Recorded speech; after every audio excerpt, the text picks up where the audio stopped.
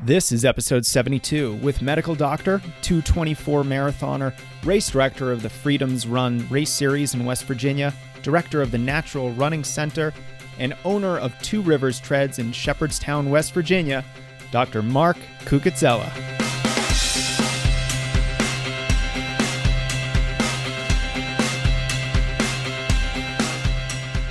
Here we are again, everyone. I'm Jason Fitzgerald, your host and the head coach of Strength Running. I have an awesome show for you today that I'm super excited about because it's one of those conversations that has the potential, I think, to permanently alter the trajectory of your running career.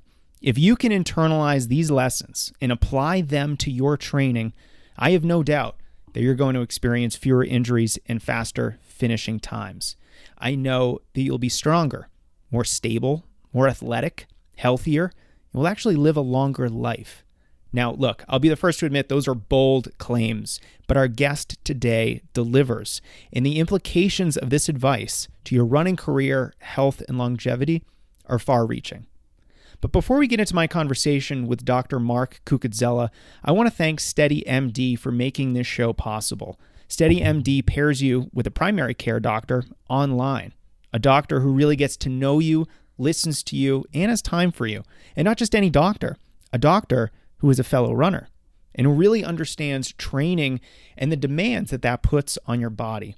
So if you're dealing with an injury or are fearing the early warning signs of overtraining, your doctor is available via phone, text, and video chat anytime. So go on over to steadymd.com/strengthrunning to learn more and reserve your spot. For athletes who need true preventive care tailored to your medical needs and lifestyle, learn more at steadymd.com/strengthrunning for all the details. All right, let's talk more about our guest, Dr. Mark Cucuzzella. He's a professor at West Virginia University School of Medicine and a lieutenant colonel in the U.S. Air Force Reservists. He designed the U.S. Air Force Efficient Running Project and has presented running workshops on over 50 military bases. Dr. Cucuzzella has been a national-level masters runner, completed more than 100 marathon and ultramarathon races, and is a two-time winner of the Air Force Marathon. He's the race director of Freedom's Run race series in West Virginia, director of the Natural Running Center, and the owner of Two Rivers Treads, a center for natural running and walking in his hometown of Shepherdstown, West Virginia. Needless to say, my friends, this guy knows his stuff, and I am thrilled to feature this evidence-based, science-backed, experience-confirming conversation with you today. Please welcome our guest, Dr. Mark Cucuzzella. Mark, welcome to the show, and thank you for being here today. Well, Jason, it's a privilege. Thank you for having me on.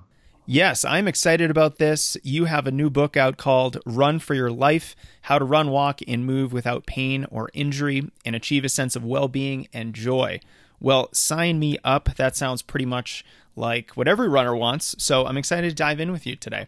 Let's start with the topic of running form, something that I'm honestly a little hesitant to teach because, you know, all of our mechanics are unique. Sometimes changing your form can actually result in lower efficiency, and some form changes can then cause other types of problems, even injuries. So I think this is a good topic for us to get started with. Can you explain just what you think good running form is? Yeah, and that's a great question, Jason. And I'm like you, I'm not one to jump in and start messing with people and changing them. But certainly anyone who's a runner knows there is some basic skill to runners. So I kind of put people, Jason, in three categories. And I own a small running retail. We've been around for 9 years now. It's in a small town in West Virginia, Ranson, West Virginia. So we see the whole spectrum. So a beginning runner just needs to know the basics, not to hurt themselves. So we have this wonderful device, Jason. It's called a True Form Runner. It's a slightly curved treadmill, which makes it impossible to be off balance and impossible to overstride. So it kind of forces you to learn how to run slow ridiculously well, or learn how to run ridiculously slow well.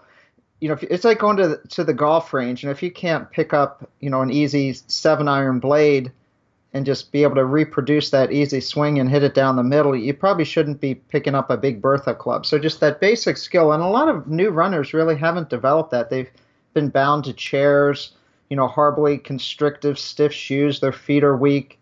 They don't have any spring in their step. That's that springy fascia that all kids have.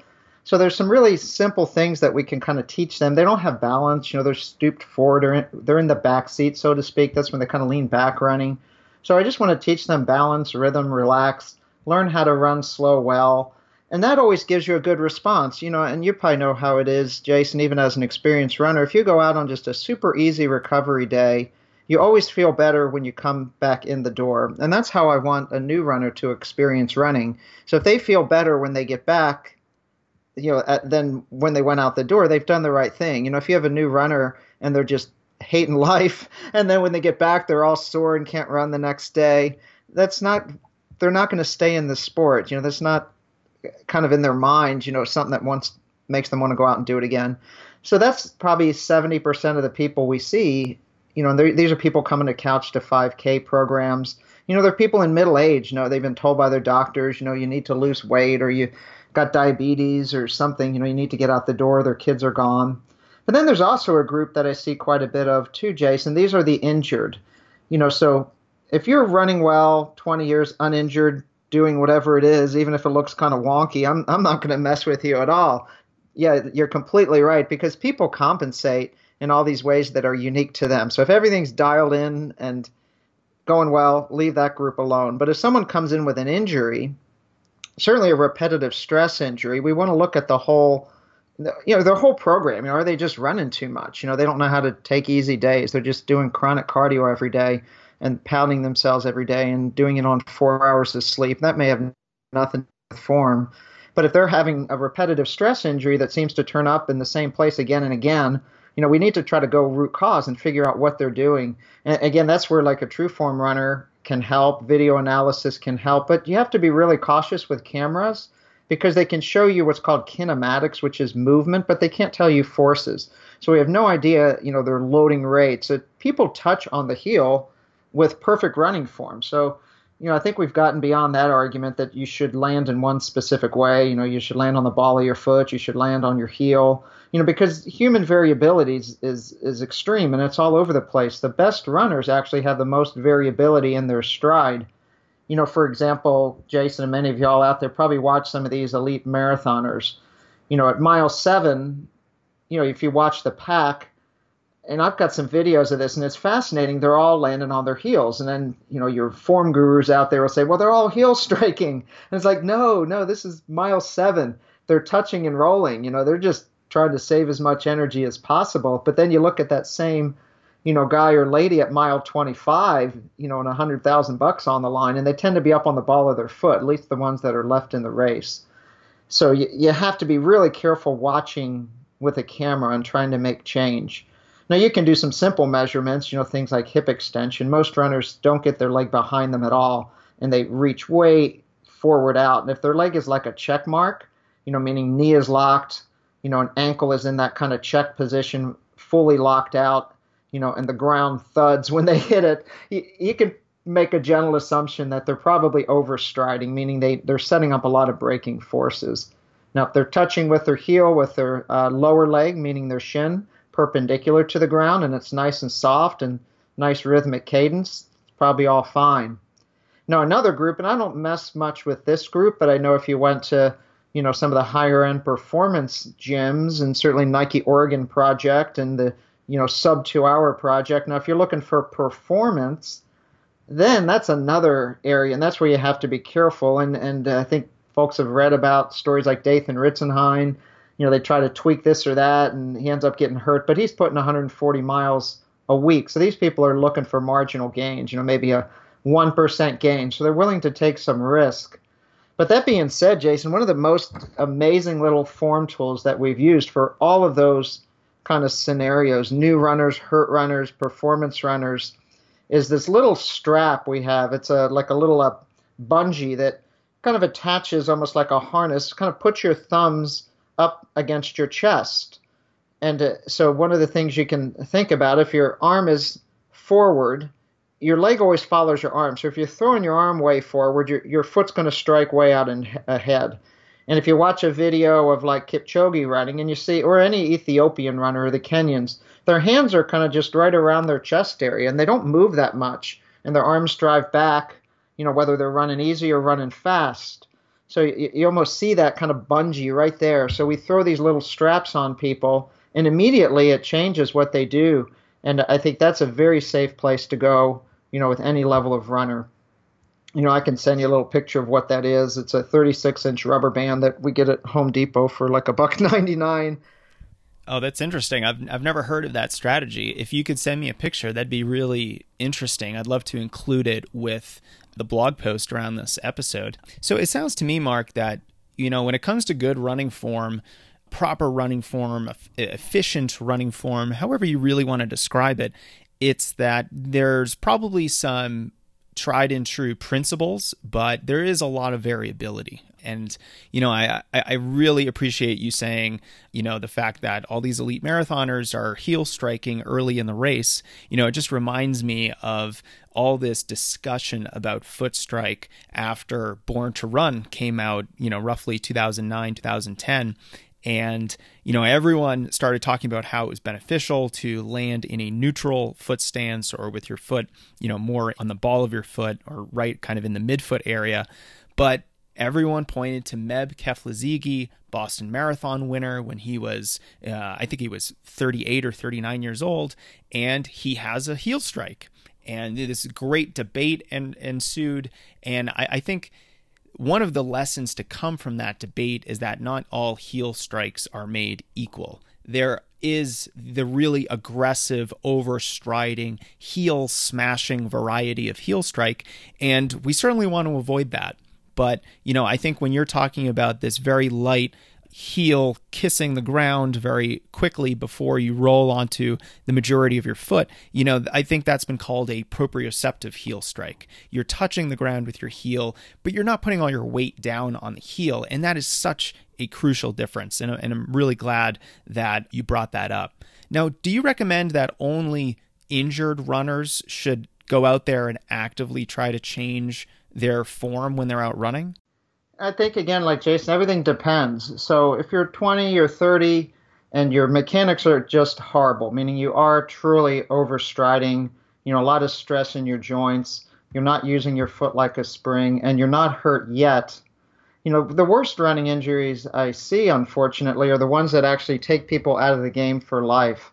So the tissues in our body that, and I think this is important for your listeners to understand, because we've all had it. So if we have a little tweak in our Achilles, we feel that tendinosis, that's called fascia. All that connective tissue is fascia. And almost all the overuse running injuries, these ones we get early in life, are fascioses. Achilles, you've got your plantar fascia, your little upper hamstring. That's not the muscle belly, it's the connective tissue. And that tissue is highly wired with neuroreceptors and proprioceptors. We feel it, right? But joints don't feel pain until late in the game. So I'll have people come into me. I'm a doc, so I see all these people in clinic and can order x-rays and do all that, MRI scans, but they'll come to you and say, gosh, my knee hurts a little bit now, doc. And they're 50, I'm 51, so they're folks my age. And you do an x-ray of their knee and there's nothing left. Their cartilage is gone, their hip is gone, and it's like, whoa, this is not like ice this down, do a little stretching. That's real. And they never felt it. They just didn't, because the joints really are late to feel pain. So I think if someone wants to run for their life, not a short high school career, but for their life, they should try to optimize just the human body's form, and how we're designed. The body running is a mass spring mechanism. So we need to run with spring, not with, muscle power and strength. Our foot and Achilles, our lower leg is a massive shock absorber. Just jump rope. That should not take energy. It should be nice, light tap, tap, tap, tap, tap. And that's how the best runners run, whether they're running fast or slow. And that really, the foundation of the foot is so critical. I always start with the foot, because if the foot is not behaving like a spring, it's hard to fix anything else, because it all starts there. It's hard to run with proper form if your foot's not acting like a spring, because you're going to have to work around it some other way. But yeah, so I think everyone should try to, optimize what they're doing if they want to have longevity in the sport. And I think that goes without saying for almost any sport. If you're a skier, a climber, these are just basic principles. They're not hard guidelines or hard protocols. These are just simple things that most people who have longevity in the sport, just apply for their whole lives. Can we talk about some of those guidelines, some of those principles that you think everyone should work on when it comes to our form? Yeah, so one is, I think, go back to Lydiard, and he went through a whole progression into a season, so he really worked on that just aerobic development. So I think most of us develop just this efficient, just how our bodies move economically, because, when our heart rates are low and we're just kind of gliding over the ground, not into the ground, that's good. And that's building mitochondria, that's building capillaries, that's good for fitness, and you're never sore. So all of us just from running year after year develop that to some degree, especially if we have less shoe on our feet. When we have a big interface between our foot and the ground, it's easy to get sloppy. But when you're going out and just running easy, running with your dog, pure aerobic pace, conversational pace, that's the time to minimize your shoe a little bit, because you can get away with less. Your foot's got to do a little more of the work. Your shoe can't. So without needing to focus on it, it's kind of automatic training. It's like invisible training. And then, what Lydiard did through the years is, he had his runners go through kind of a period in their training called hill training before they would hit the track. And that was, now there's this whole movement to plyometrics, all the strength training. But what he was doing there with body weight type of bounding and hill running is what a lot of people now are doing in just different formats. But they would pick, these different type of routes, and they would bound up the hill. They'd run fast down the hill. They were the Lydiard hill loops. They would do hill skips, hill bounds. It's like basically single leg plyometrics, which I like to do now. After almost every run, I'll do a drill called a single leg run. I'll run like 10 steps on one leg, 10 steps on the other leg, because that forces you to do everything correctly. You can't overstride. You have to stabilize your forces. You have to spring off the ground. I'll do it on a golf course someplace, nice and soft. You could do it on a soft track. Yeah, so these are timeless drills, Jason, that Lydiard and coaches have done, Percy Cerruti, through the history of coaching. They tend to be a lot of the plyometrics, a lot of the bounding type of drills. That translates to strength training. Now people are in gyms doing box jumps and different, light hopping plyometrics with ladders. So those things really, I think, complement and teach your form more so than even going out and thinking about how you're going to run, because they develop the hardware, meaning the structure, the tissue, the strength to be able to run correctly. If you don't have the strength to bounce on one leg, it's going to be very hard for you to run distance properly, because you're going to fatigue and things are going to start to get sloppy and break down.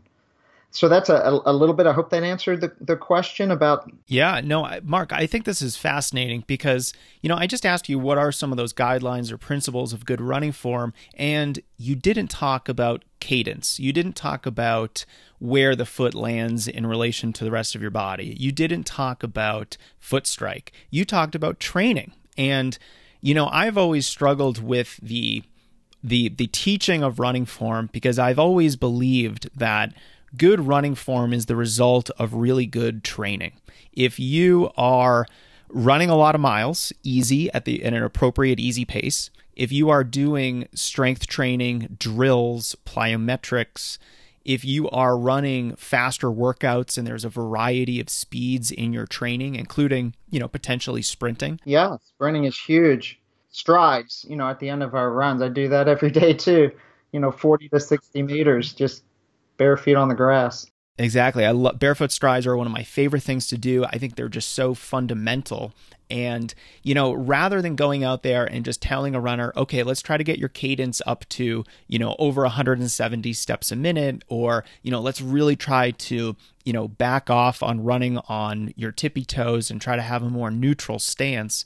Instead, what we're doing is let's structure your training in a way that's going to improve your running form without you even having to think about it too much. It's just like you said, it's building the hardware to then be able to go out there and run well and have the strength to do it and have, the resilience to actually have that really effective, efficient form. Yeah, people have overthought this way too much, and it's kind of comes around to the simplicity the more you think about it, Jason. So, I mean, people are afraid to take their shoes off. So I teach, I'm in the military and I've for, gosh, like 8 years now, I've traveled around the bases. They all have to pass a fitness test. And no kidding, they hate to run. If you go to a group of 100 military members and you ask how many like running, and there's usually like one kid in the back who's on the cross country team raise their hand and everyone kind of snarls at that person.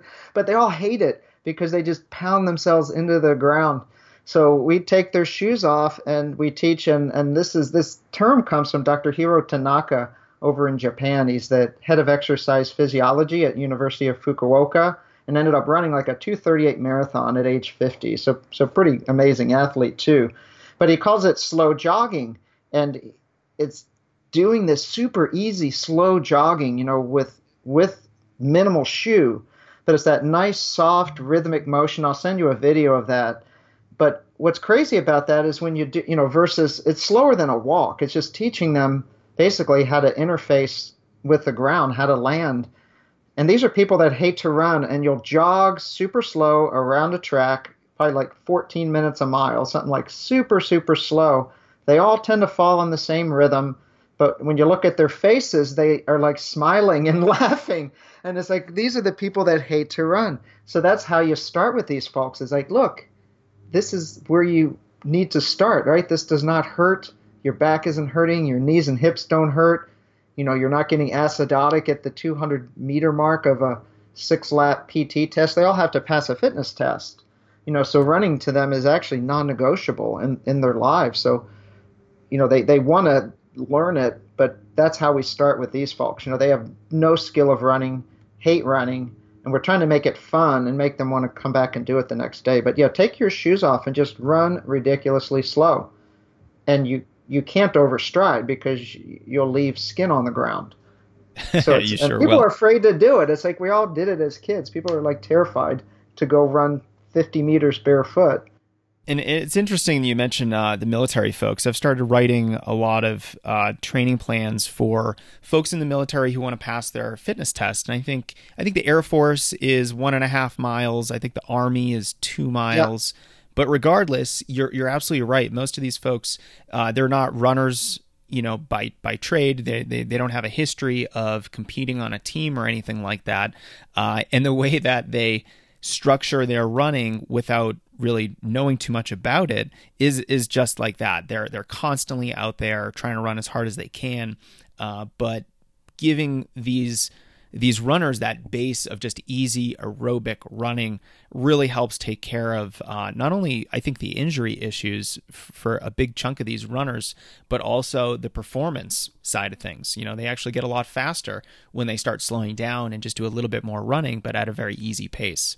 Now, I want to touch base on minimalist running, barefoot running, because we've mentioned it a couple times now. And, I completely agree that it is a very valuable way of reinforcing good running form and building strength. Let's talk a little bit more about this. How much of your own mileage do you run barefoot? And what's the main reason that you do any barefoot running?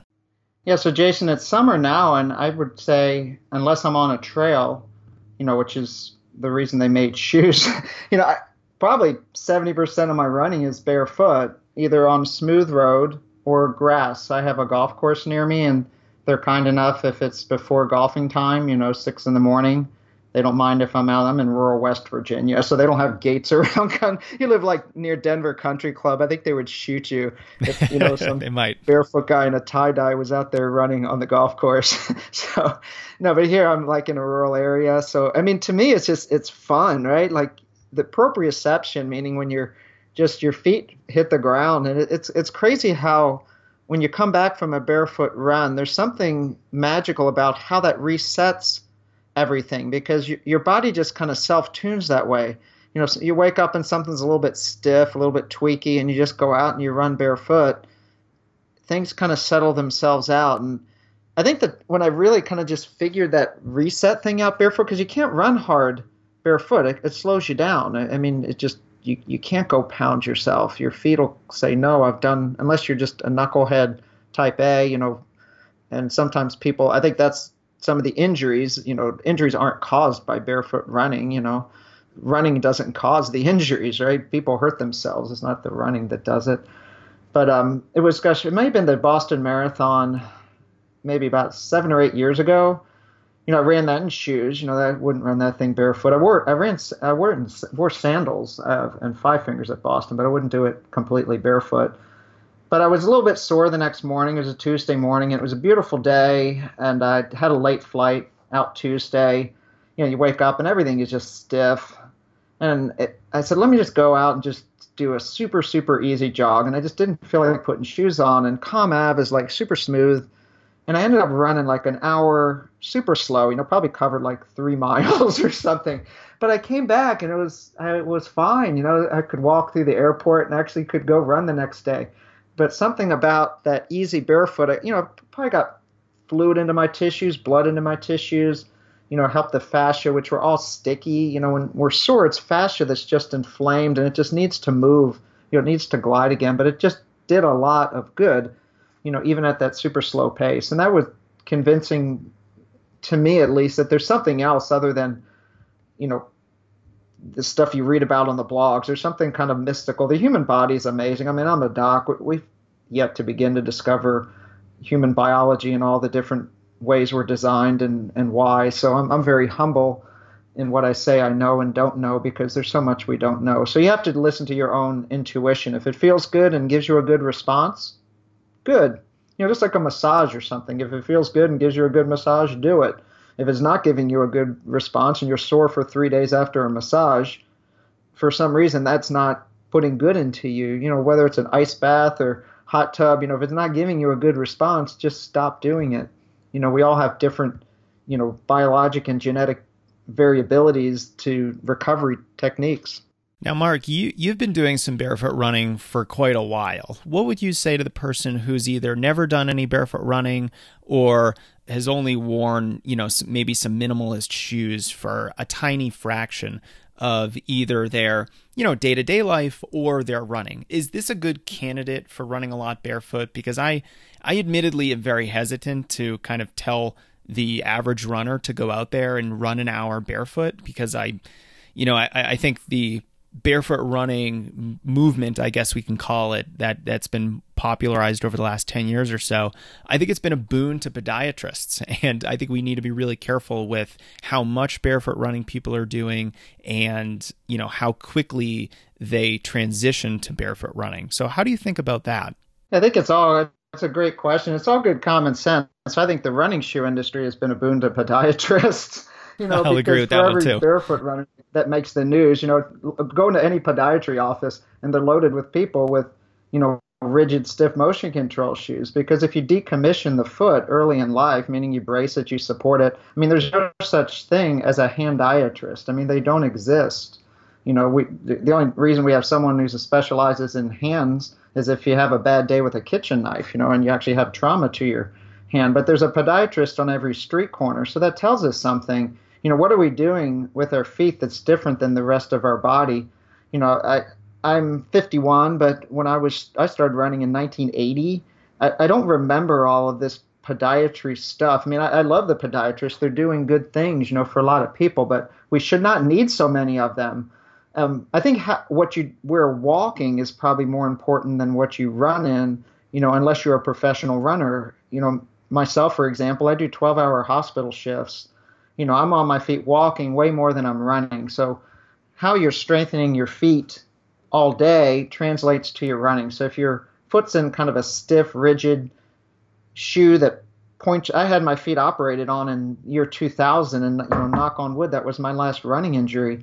Because at that point, my big toe was bent in at about 40 degrees. It looked like a track spike because that's what I wore. I ran track and squeezed into all these skinny shoes. I thought that was the way it was.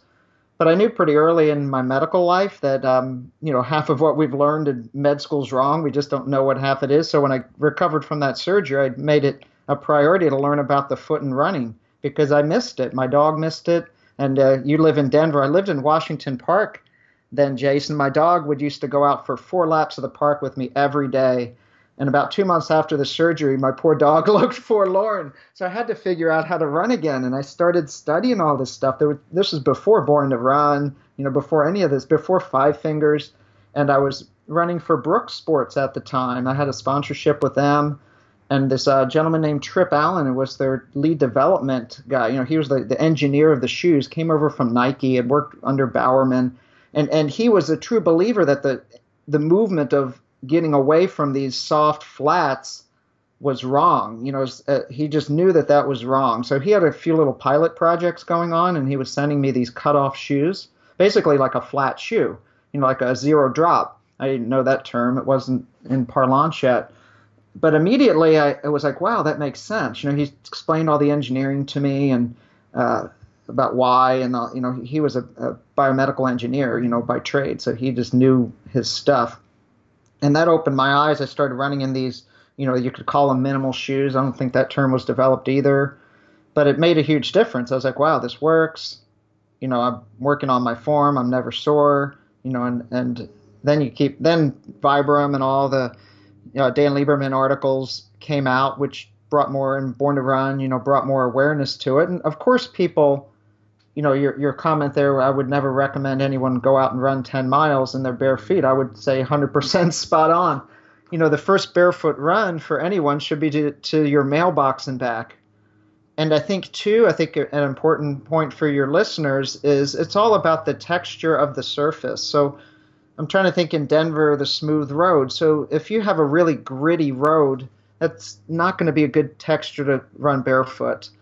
So soft, smooth grass, a beach, or smooth road or concrete. I think the best surface to learn how to run barefoot is actually smooth, hard pavement, because the same principles apply to soft grass as a shoe, or soft sand. You could run barefoot in some soft grass and completely overstride, but you're going to kind of sink and the ground's going to absorb it. But if you run on the pavement, no more than your body can tolerate, your first run will be to the mailbox and back. But when I started running barefoot, I would carry my shoes, so I'd go maybe a quarter mile, put my shoes on, take my shoes off. And the only reason, and this is just another old story, but why in the hell did I decide to do this? And it was 2012. I had to give a talk at the Boston Marathon at one of the medical conferences, and my two colleagues giving the talk, one was Professor Lieberman, who wrote the Nature article about the Kenyans and the shoes and shod versus unshod and the movement patterns, and the other was Irene Davis, who was probably the lead physical therapy researcher on running injuries and minimal running. She'd all over Born to Run. That's who Chris McDougall went to get all of his evaluations. So they were given all the science, but they wanted me to come in to give the practical part of minimal running in barefoot, specifically barefoot. And this is about 4 months before that conference. And I humbly said, I don't run barefoot. I run in these minimal shoes. And they wanted me to come give that part of the talk anyway. So I figured if I was going to be legit to give this talk, I had to learn about barefoot running. And then I started taking my shoes off and haven't turned back since. But it's fun. I think there's no reason people have to do it, but there's no reason not to try it. It's fun. I think I'll just leave it at that. If you don't like it, don't. But most people who get into it, they're like, wow, this is great. I feel like a kid again, and it empowers them because they don't need shoes anymore. And I do think as a coach that if we can inject a little bit more fun into our training, then that's a good thing. That's a very good thing. Now, one of the things I want to ask you about, Mark, is the fact that, I think a lot of people, particularly, older, middle-aged recreational runners who are just getting started with running, maybe they don't have a background in sports. These are folks who have spent the majority of their lives in shoes, and potentially very restrictive shoes, whether that's high heels, dress shoes, other types of professional shoes for work. Does that kind of pose additional problems or risk for these folks who want to do a little bit of barefoot running? Huge risk. I own a running shoe store, and in my store it's called a plantar pressure plate. We're probably the only running shoe store that has one of these things. They're got it from the UK. There's like a $10,000 piece of equipment, but it maps. When you stand on this, it maps the pressure of different areas of your foot. And I'll look at people's feet, and they have no intrinsic muscle strength. We have 4 layers of muscles in the arch of our foot. And then the tib posterior supports that arch. So if you have no muscle strength, and your toes are up in the air. So most shoes now have what's called toe spring, Jason. Like, so it's kind of ramped up. You see that when the toes kind of curve up. So the foot's designed to have those toes flat. Like if you still have the picture of your baby footprint, from the hospital, it's this big wide footprint with the toes out. And it's like that should be a normal foot, whether you're 1 year old or 80 years old. So we kind of look at the foot, and if the foot is completely weak and dysfunctional, they can't stand on one foot, the arch is collapsed, we'll give them exercises to try to reshape that, to try to just like your hand. If you've been in a cast for, think even a month, if you've ever had to immobilize your hand or forearm, like everything just atrophies. So this is what I see with a lot of people's feet. It's atrophied. So we get them. It's safe to put people in a shoe during work and walking that allows them to train their foot gradually. So I don't tell these folks to go run right away in a 5-finger or minimal shoe, but certainly if they're in a restrictive, stiff, elevated heel, pointy-toed dress shoe, they're never going to get out of their running injury if they keep banging their foot up every day like that on 12-hour shifts, on their day job. So get them. And luckily now, Jason, there's so many good lifestyle shoes that are anatomically correct, wide toe boxes, flexible, level heel to toe, just let your foot do what it's supposed to do. So get people in a lifestyle shoe first, that's appropriate for their job. Corporate, there's Vivo Barefoot makes very good dress shoes, and if you're not super corporate, there's more casual shoes like Lems, a Hinshaw, that just look good, right? You can, Zero Shoes make some nice casual boots and shoes that you could wear pretty much anywhere but Wall Street to a job. Pair of khakis and, even suit and tie, you're going to look good. Do that first walk before you run, right? That's kind of how it goes. Yeah. You mentioned 4 brands. Can you just mention those again at the risk of this turning into an infomercial? So that was Vivo Barefoot and... Yeah, Vivo Barefoot was one of the early leaders in minimal shoes for everything. And Galahad Clark from the Clark shoe family, probably like we were the first U.S. store to have an account with them. This is like 10 years ago. He was like the black sheep of the family. He was working with tennis players, and he noticed that when they were playing tennis barefoot, they would get rid of these injuries. So he started to develop these early barefoot shoes, and they were the first ones really to embrace the lifestyle shoe. And they're from the UK, so they're like super stylish shoes. They look great. You wear them with anything. Another brand that's out of Czechoslovakia is a Hinshaw. Another really good brand, really wide. Lems is another really awesome lifestyle brand. They've been around about 10 years, LEMS. Zero Shoes, Steve Sashin, really good brand of lifestyle shoes. Highly recommend just going to their websites or going to our website. We have links to all these shoes, tworiverstreads.com. There's boots, lifestyle shoes.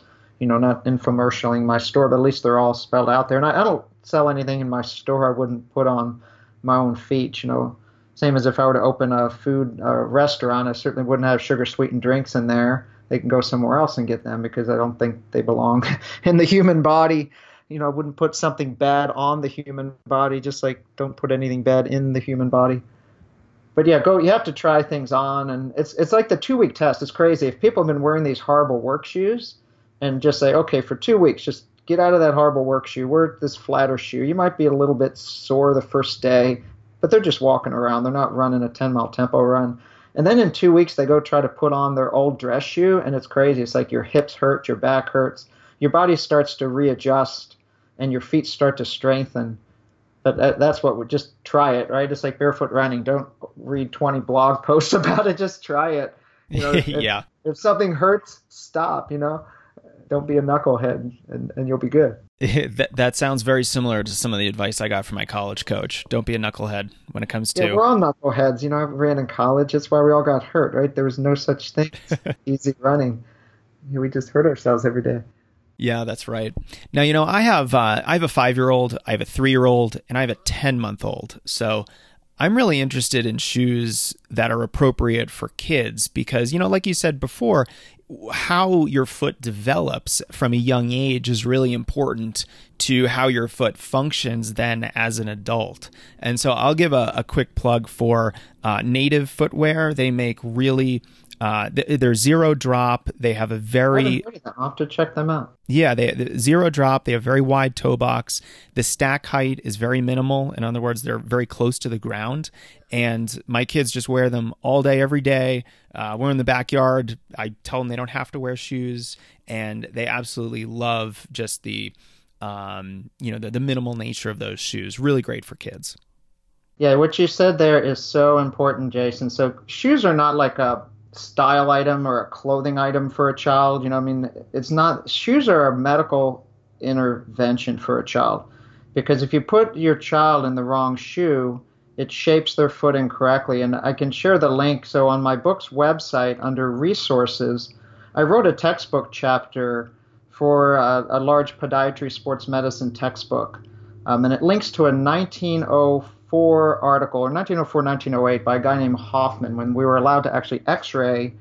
They used to x-ray feet in shoe stores until we realized that probably wasn't a good idea, all this radiation.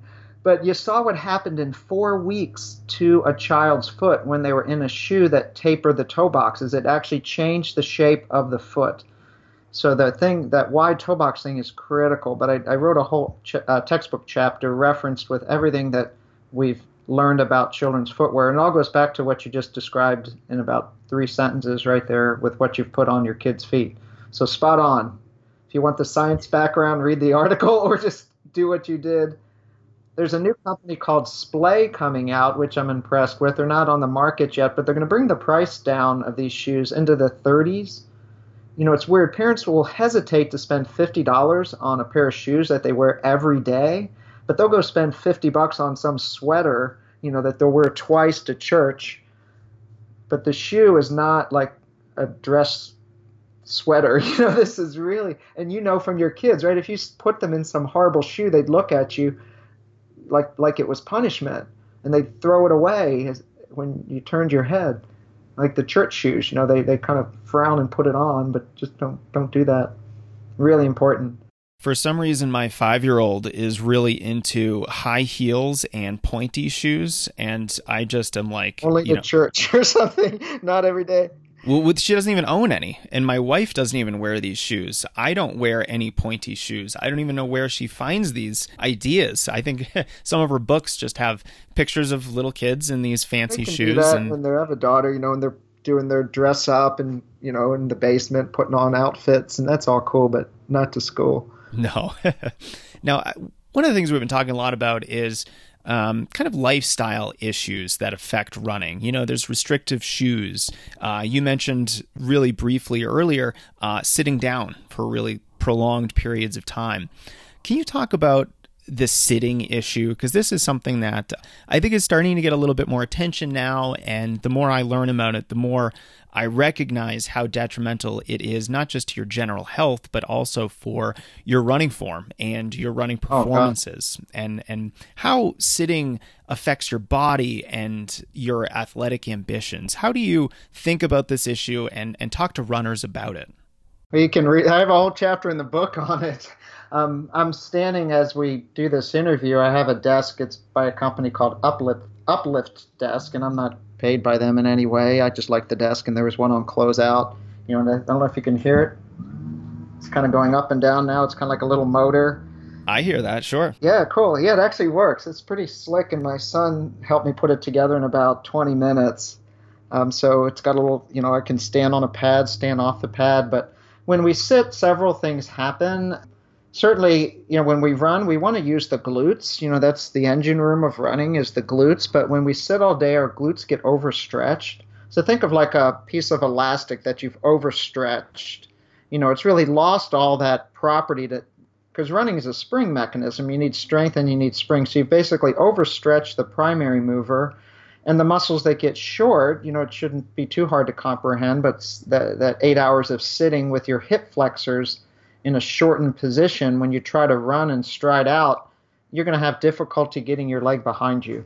So mix it up. We're not designed to stand all day either, so your best position is your next position, so to say, but sit some, stand some, but just don't sit all day.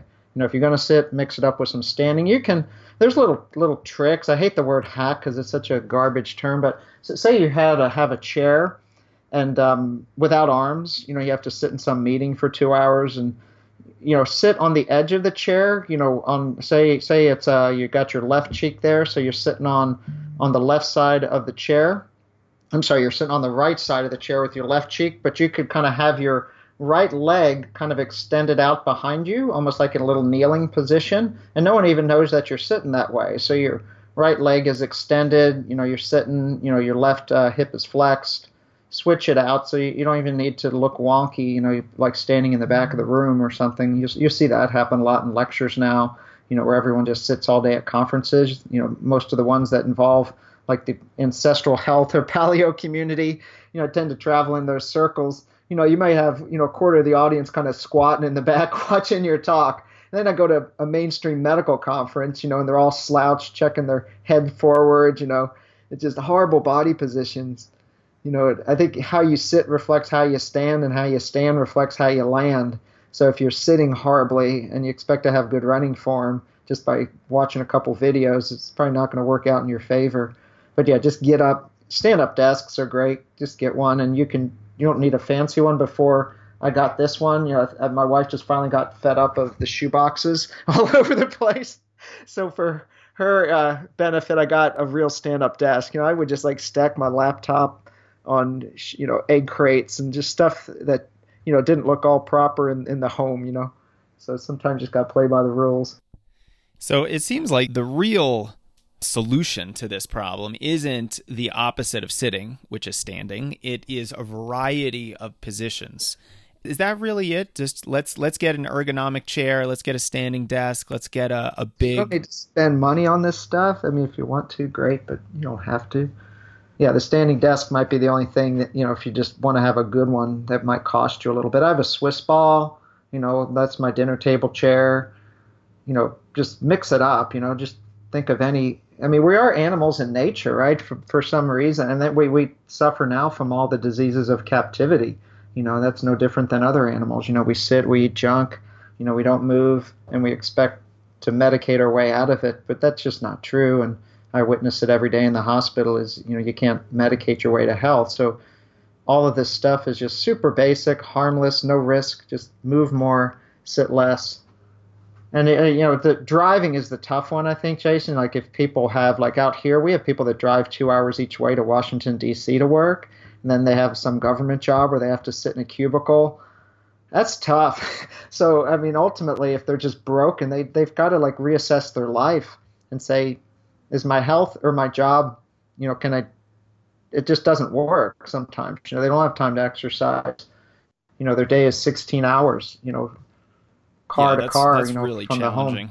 The home. I can't imagine doing something like that. It's just not compatible with health. And it sounds like modern people are very similar to animals that are held in zoos, because we're not living the way that we should be living. We're living this kind of modern industrialized existence where we're sitting down all the time and we're just exposed to so much fewer movements and body positions that, we develop the iPhone neck, that hunched over look. Neck. Yeah, exactly. And it's not good for our health, but it's terrible for our running. I mean, this is just, it's kind of silly to think about it, but it's true. And maybe it does make you think. I mean, the only species that have obesity and these metabolic diseases are humans and animals fed by humans. No other animal in nature has these problems, unless we get involved. We feed the cats kibble and they get diabetes, and then, wise veterinarians put them on what's called the Catkins diet, which is basically give them meat, right? They're cats. That's what they're designed to eat. They're not designed to eat breakfast cereal, but it's just think back to these basic principles of how we got here. But we're screwing up ourselves, our future generation, by all these diseases. We can't afford it. No one can afford their health care now, and that's why we're in this mess. Well, this has been really interesting for me, Mark, learning more about kind of I want to say a simplified look at how we can get more out of our running. And I don't mean, when I say simple, I do not mean that in any kind of negative connotation, because simple is not always easy. And simplifying your running, your life, the way in which you go about your day so that you're prioritizing your running and kind of giving yourself every advantage, everything from not sitting down all day to not drinking sugary drinks all day long to wearing shoes that allow your foot to move and be in a more natural position. These are all things that are going to make you feel better day to day. They're going to make you have better longevity, and I think they're going to improve your running. So I think there's a lot to chew on. There's a lot to really digest from this episode. So thank you so much for really going into detail on some of these issues. And of course, there's a lot more in your book, Run for Your Life. If folks want to learn more about you and your work, where's the best place for us to find you online? Yeah, so you can actually, I just put up the website for the book, finished it with a good friend of mine, Nicholas Pang, this weekend. It's runforyourlifebook.com. And we have a whole menu there that's going to be the kind of the companion to the audiobook and the book, where we talk about different exercises. But we have videos because you have to see them. You see a still picture. We did some really good pictures, I think, but to actually see exercises, it's nice to have a video. So we probably got 30, 40 videos of different exercises, assessments, drills, corrections, all that stuff. You can dive into that. Has a lot of articles in there just about kind of history of all this minimal movement and myself and my store's involvement with it. I have a website called Dr. Mark's Desk, which links to a blog I write called the Natural Running Center. So that's one worth checking out, naturalrunningcenter.com, and drmarksdesk.com will link to all of that. Also I love community work in my foundation through a race called Freedom's Run. I'm a race director, and we started races out here 10 years ago in West Virginia to raise money and awareness for the things we've talked about today, really this lack of fitness, poor health. So we wanted to build a little running trail in every elementary school in the county, and we've built about 12 now, and that's so they can go out and just run, right? No structure, no nothing. They're doing this in the UK through a program called the Daily Mile. You don't need a gym teacher, you don't need gym clothes. It's just 15 minutes of activity. Open a door, and they need the little paths are nice, because if it's wet and it's muddy, the teachers will be hesitant to send them out. But if they have a little trail, they can go on that. So that's worth checking out too. So our race is called Freedom's Run. So if you're out in the Mid-Atlantic area, come run that. It's October 6th. It goes through 4 national parks. It's an old school race. All proceeds go to the nonprofit. There's no corporate stuff, and it's kind of old small town type of race. You could park, 2 minutes from the start, walk to the start, have a beer at the end. And we have over 40 states come to that race. So those are the key. Bob purchased the book. I think I've put 4 years, and I finally got it done. It's hard to write books when you're busy. So I'm pleased with how it turned out. It's not perfect, though. Things in the book will change, but for a first go, I think everyone, if you got something out of this conversation today and you want to learn more, just page through the book, then pass it on to someone else. It's all good. Well, I'm super stoked to check it out. I'll send you one. They just got the okay that I can do that. Yeah, I think it's general public is about September 18th that you can get it on Amazon and all the usual sites. But they have some advanced copies now I can send out. Well, that'd be wonderful. I actually went to runforyourlifebook.com, and I'm just checking out all the different resources and videos you have, and I think you have just ruined my productivity for the rest of the day. So thanks a lot, Mark. There's some barefoot running stuff on there. Yes, there is. All right. Well, thank you so much for lending your expertise and your time. Maybe when I'm out there again, we'll do a little loop around City Park and Wash Park, my old stomping grounds. Yeah, well, let me know. I've got some great loops around here that I'm sure you're no stranger to. Yeah, it's a wonderful city. I miss it. That sure is. Thank you, Mark. I appreciate it. Okay, Jason. Have a good one. Bye. All right. Thank you for listening to this conversation with Dr. Mark Cucuzzella. His decades of running, medical expertise, and experience working with the U.S. military has given him a unique and powerful perspective on what it takes not only to run fast, but to do so healthfully and with a smile on your face. I hope that you take a few nuggets of wisdom from this episode and apply it to your running. There's certainly enough to go around. And if you found something particularly helpful for you, I'm curious. Shoot me a line. My email is support@strengthrunning.com, and let me know how it worked out for you. Finally, another big thanks to our sponsor, Strength Running is an official partner of Steady MD, which is led by sub-3 marathoner Dr. Josh Emder. The goal is to give you a personal doctor online that's just for runners to help you stay fit, healthy, injury-free, and competitive. The best part? There's no copays, no waiting rooms or surprise bills. Instead, you'll get same-day responses from a doctor who's there for you 24/7. If you've ever seen a doctor, or a PT for that matter, who doesn't have any experience with runners, then you just know how valuable it is for a hard-charging athlete to have a doctor who gets you and who understands your running goals. This is priceless. So go on over to steadymd.com/strengthrunning to see if there are spots left and how you can benefit from having a primary care physician who's also a runner. That's steadymd.com/running to see all the details. Thanks again, everyone. I appreciate you being here, and I hope we'll talk soon.